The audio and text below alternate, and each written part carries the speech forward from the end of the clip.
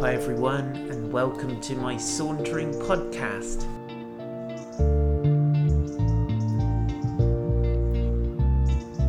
My name is Paul White and I live in a gorgeous place called Weymouth, and this podcast is a collection of saunters that were born in lockdown, but it's also got some additional stuff which is just fresh, hot off the press.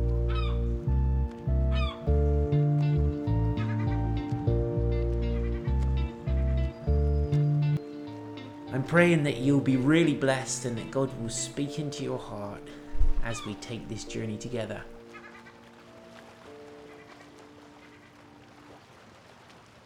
So please go ahead and hit the subscribe button to keep updated with the very latest Sauntering podcasts.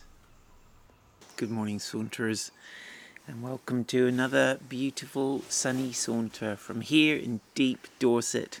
And what a gorgeous day. Thank God. Anyway, let's pray. Lord, we welcome you now as we look at your word. We ask you to speak to us, open our hearts, make us receptive to what you're trying to say to us. Lord, let us not just hear words, let us see Jesus. Amen. Awesome. Good morning, Pat and Mike and Kathy. Now, the day before yesterday, which was the last saunter, we didn't quite finish Luke chapter 11, so we're going to finish off Luke chapter 11, and then we're going to have a little dip into Luke chapter 12 and see how far we get. So hope that all works.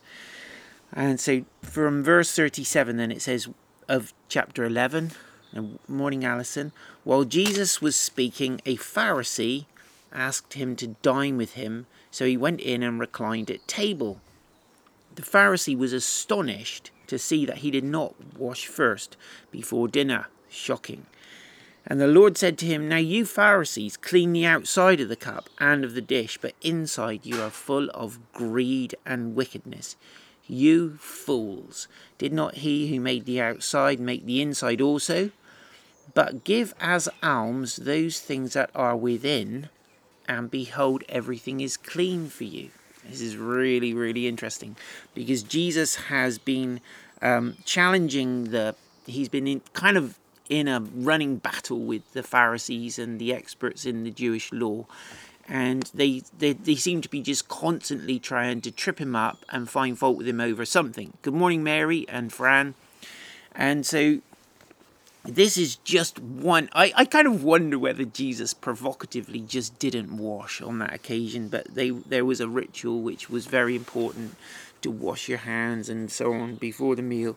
And I was in Africa once, and a lady came round with a bowl with a jug and some hot water in the jug, and she poured it over our hands and so on before we ate. Really nice, actually. It was very courteous and so on. But this was all part of their kind of ritual, and Jesus wasn't abiding by the rules. And so the Pharisee moves in for the kill. Well, he doesn't actually, but Jesus kind of comments to him anyway, because he knows what the guy's thinking, and he uses it to make a point. He says, now you Pharisees cleanse the outside of the cup and of the dish, but inside you are full of greed and wickedness. Now we know, don't we, that if we just wash the pots and we wash the outside of the vessel, the bowl or the plate or whatever, it's pointless, isn't it? Because we're eating from inside. That's where we take our food from. So the inside of the bowl particularly needs to be clean. Good morning, Deepak. And so Jesus is saying this is folly. This obsession with the external appearance of things is folly, and it's hypocritical, and we'll see as he goes on. But he says actually what God is interested in is what is coming out from the storehouse of your heart. He's interested in the treasure of your heart. Yes, he is interested in our charitable giving. Alms is just another word for charitable giving. God is interested in our generosity with material things, but he's saying that alone isn't enough. You can give everything. We know that, don't we? Good morning, Pam. Paul says in the famous chapter of 1 Corinthians 13, he says, if I give everything I have, but have not love, it's just pointless. I could give my body to be burned, but if I don't have love in my heart, whoa, what is it? It's just a show. It's a kind of formality, or I don't know what it is, but it's an act that isn't borne out by our hearts. And we were talking at the prayer house just last week about worship and how the Father is seeking, he's actively looking for worshippers. Not so much worship, but worshippers who worship in spirit and in truth. And that's that whole thing of integrity. It's as a whole person. If something has integrity, it is up against the whole thing. It holds together.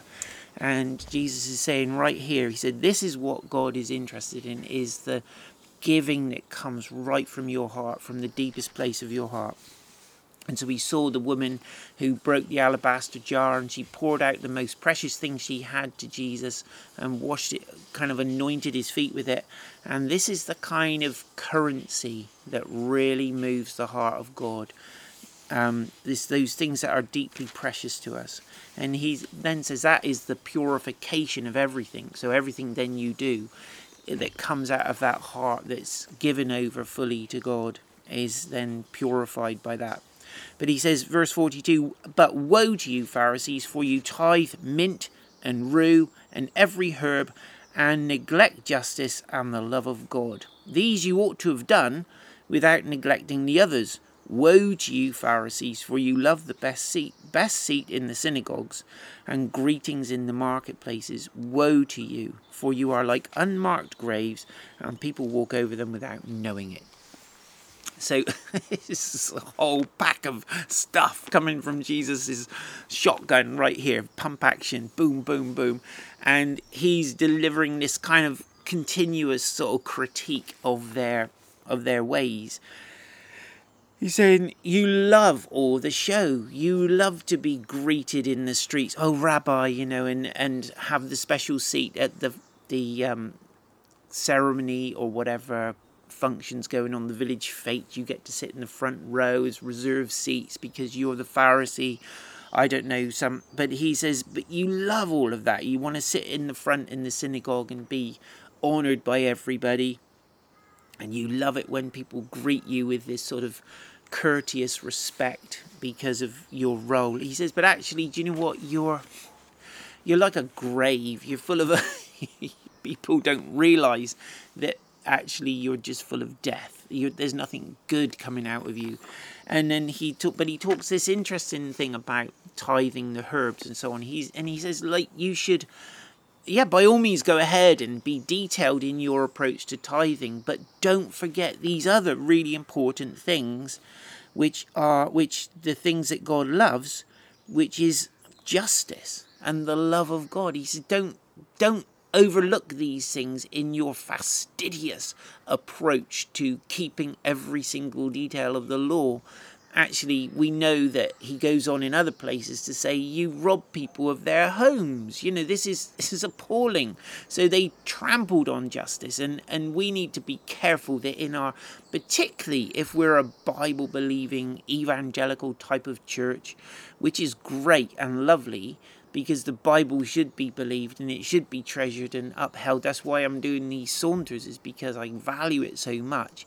But let's not in the same breath overturn other things that are important to God, which is justice and the love of God.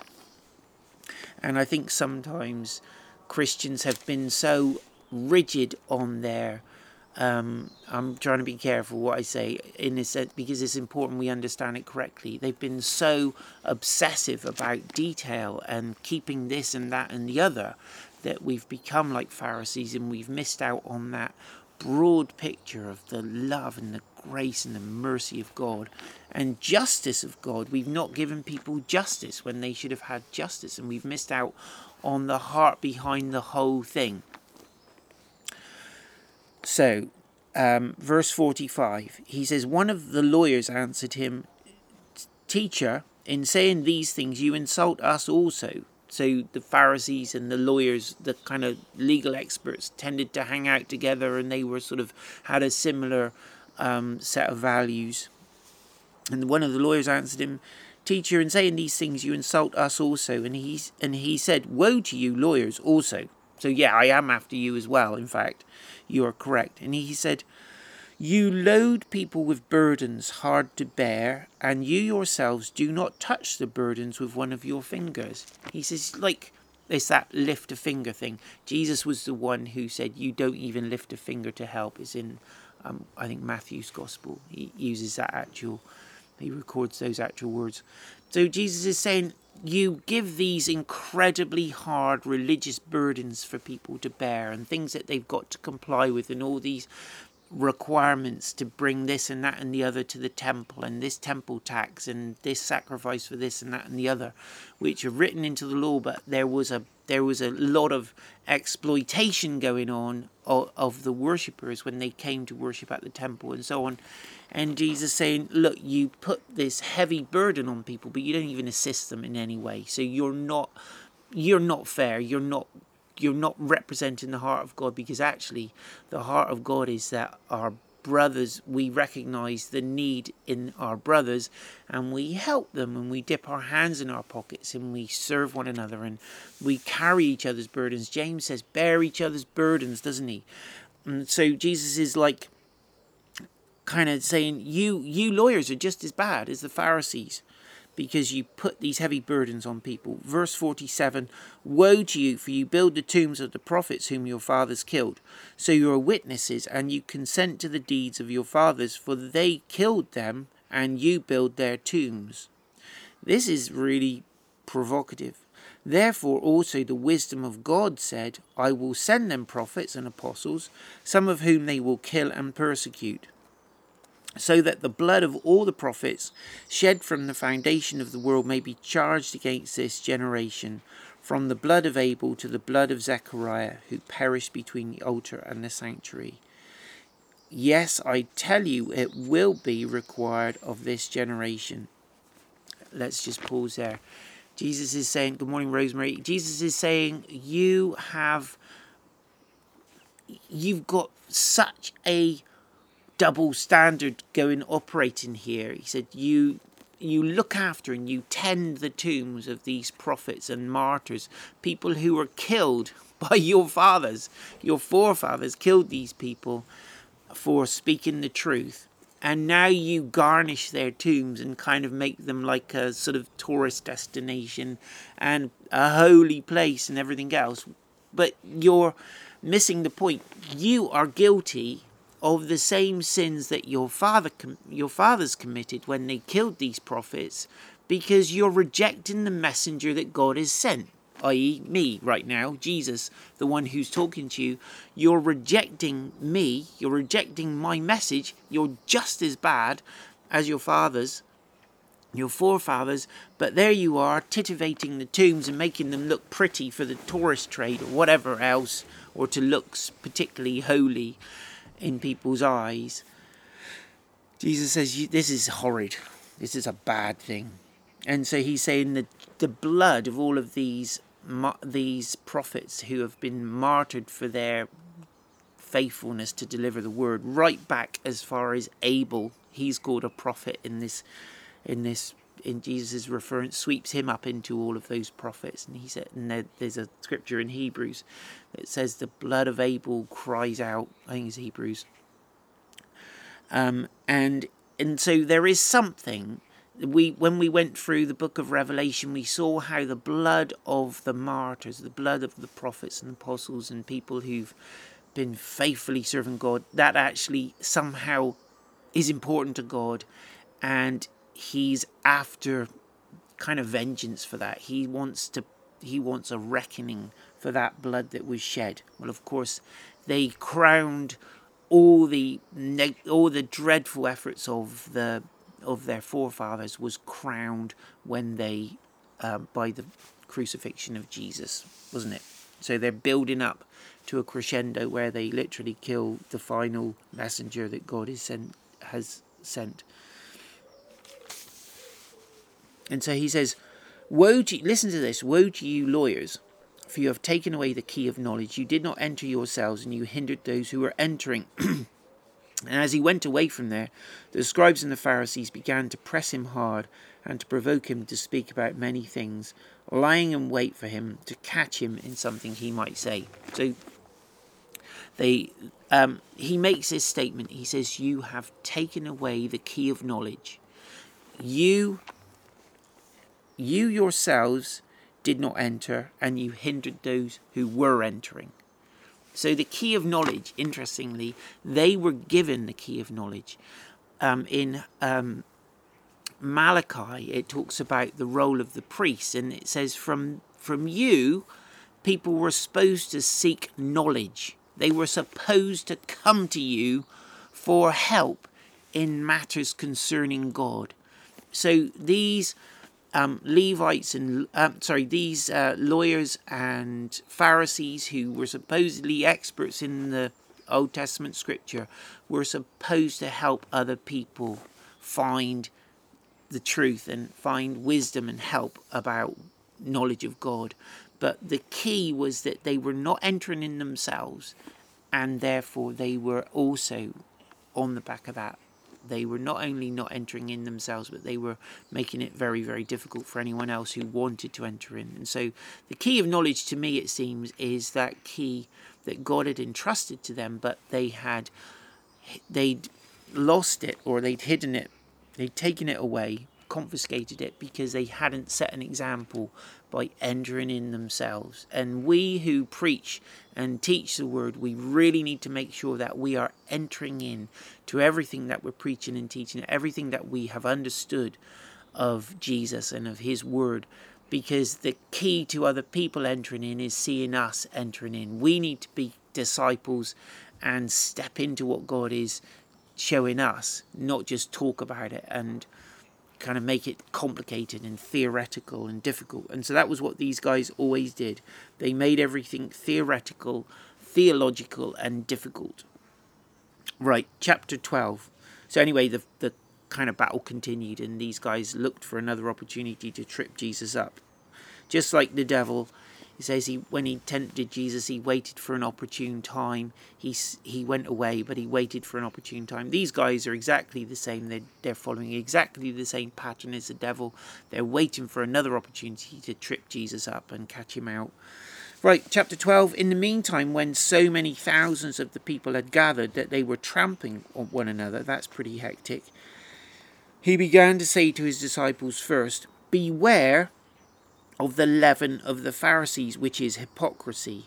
Nothing is covered up that will not be revealed, or hidden that will not be known. Therefore, whatever you have said in the dark will be heard in the light, shall be heard in the light, and what you have whispered in private rooms shall be proclaimed on the rooftops." Wow. This is really interesting. We just pause there 1 second.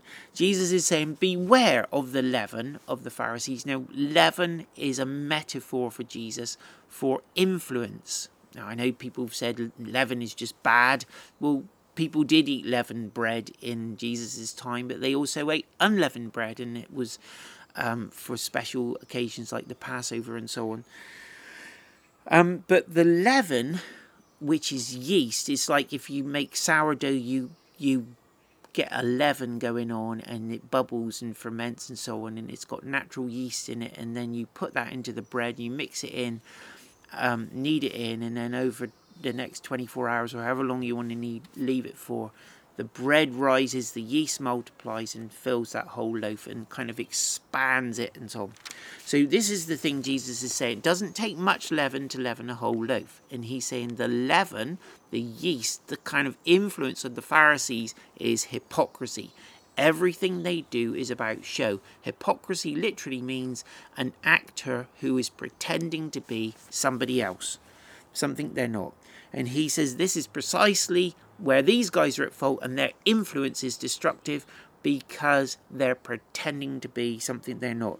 But then Jesus goes on to say, this is so profound, and I think we really need to reflect on it about our day in which we live. He says, nothing is covered up that will not be revealed, not even Partygate, not even Beergate. Nothing is covered up that will not be revealed, or hidden that will not be known.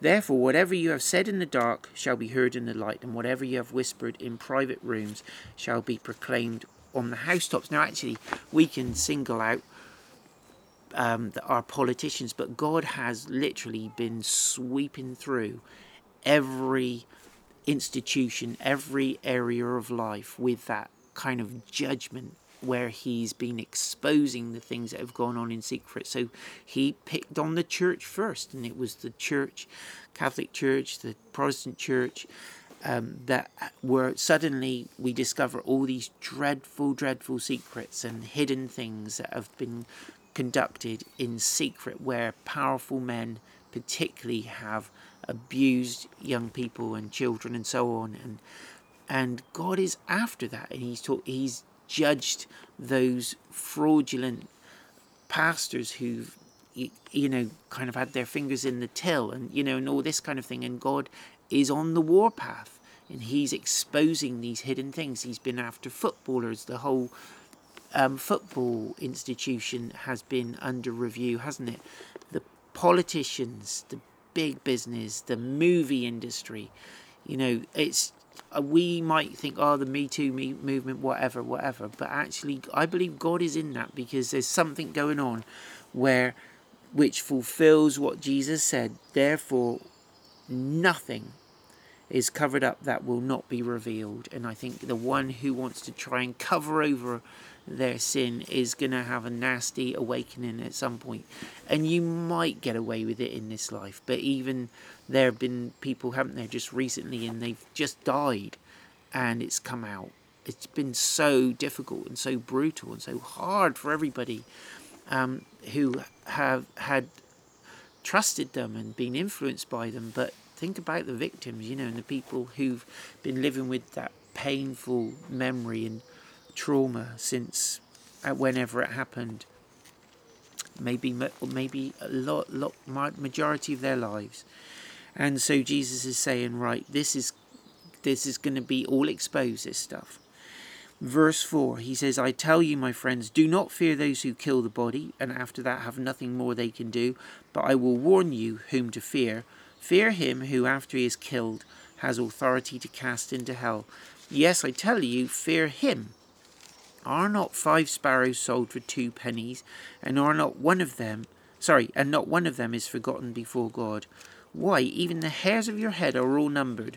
Fear not, you are of more value than many sparrows. Now, Jesus is talking to his disciples, remember. There's this huge crowd of people. They're trampling on each other, trying to get near Jesus. Jesus seems to be kind of having this conversation with people who are really seriously wanting to follow him. And he says, I tell you, my friends.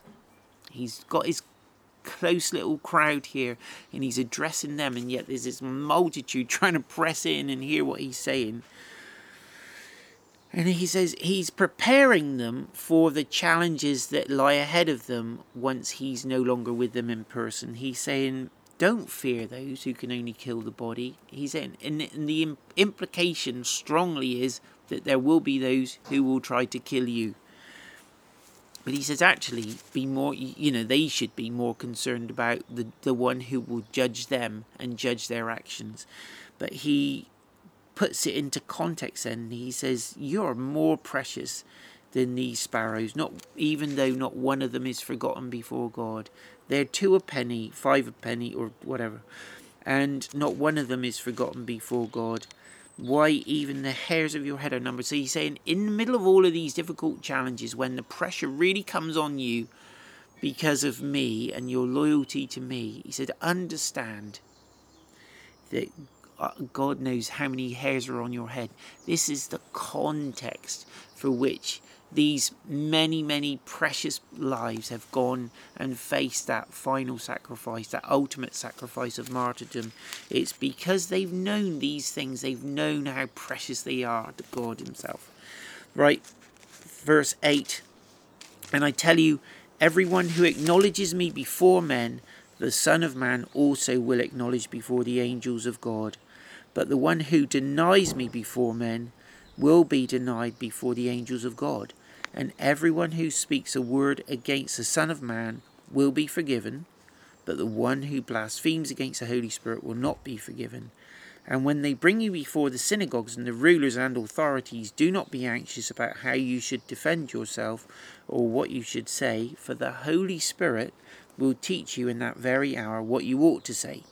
So he's just developing this idea. It's important that we think about these things, because we never expected, I think many of us never expected to be where we are culturally today. And I think any of us who have got any intention of speaking out publicly about the Word of God and what the message of the Scripture is and so on, we stand a fairly good chance of being the wrong side of popular opinion and being the wrong side even maybe of the law at some point. And so it's not that we go out looking to get in trouble, but it's quite likely that trouble will come looking for us if we're faithful to Jesus and we kind of try to authentically present his word and so on. And so he says, but there's something about public acknowledgement of Jesus that is really, really important, and that Jesus then says, do you know what, my Father's going to really applaud that, and he's going to acknowledge you before his angels in heaven. You're going to have that kind of eternal reward, that eternal significance. I love the thought that our name can be known in heaven. Our name can be uttered by God himself in heaven, saying that's one of mine. And there's something that happens and has happened historically all the way through whenever those people have been put in front of rulers and leaders and judges to give account of themselves, and they've had to ultimately face death for Jesus. They've always shone. There's always been something beautiful, like a special gift of God's grace to them in that time of need, where the things they say sound super smart and really wise and really clever. And Jesus is saying to the guys, don't be worried about what you're going to say when you're in that situation, because the Holy Spirit himself is going to give you what to say. But the interesting thing there, he says, don't be anxious about how you should defend yourself or what you should say. That word there is apologia, which is the word we have for apology, but is also the word that is developed to mean apologetics, which is that robust defense and explanation of the Scripture and why we believe what we do. And he's saying, don't worry about the apologetics. When you get to that situation, the Holy Spirit is going to become your great inspiration, your great apologist, who's going to help you say things that really last and really stick in people's minds. And I do believe there's something profound about that final testimony, that final statement of faith that the martyrs have made. And we just have to read accounts of those stories and see the impact. It's not that we go looking for it, but it's that we're willing. Should that situation arise, should we find ourselves in that situation. Just one more thought. In verse 9 and 10 it says, he who denies me before men will be denied before the angels of God, and everyone who speaks a word against the Son of Man will be forgiven, but the one who blasphemes against the Holy Spirit will not be forgiven. That has bothered people for centuries and centuries, because there's this idea of the unforgivable sin. It was always a kind of in the background conversation when I was growing up. There was always this idea that there was an unforgivable sin. The Holy Spirit is the one who leads us to Jesus. If we speak badly of him, that's our only way of ever finding salvation, is through the kind ministry of the Holy Spirit. He guides us into all truth. He reveals Jesus. He reveals the way, he convicts us of our sin. He speaks the truth into our hearts.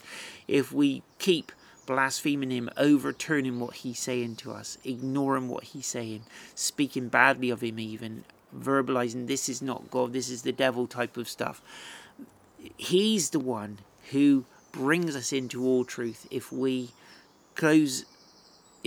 harden our hearts against him, then he's the very means that brings us to salvation. It brings us into that relationship with God, which then sets us up for all eternity. So there is a very, very real sense in which we need to humbly, definitely, we really need to humbly receive what the Holy Spirit is saying to us and listen.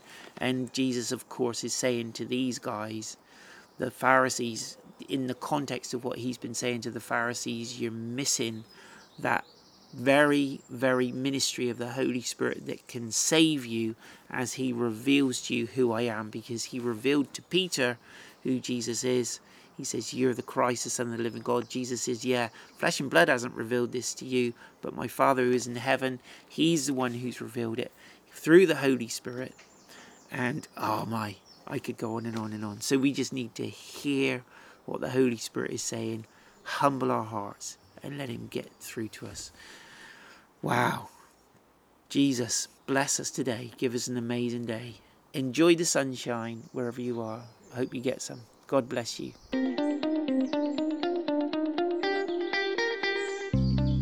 I am super excited to be able to recommend to you my book, The Christing. It's a whole adventure of digging deep into the Bible, Old Testament, New Testament, exploring stories that may be familiar to us, but just seeing how the power and the beautiful, rich treasure of the Holy Spirit is there on every single page. And my desire as I share my own stories is that we would get caught up in that adventure together of a life pursuing the supernatural God, where anything becomes possible when we're full of his Holy Spirit.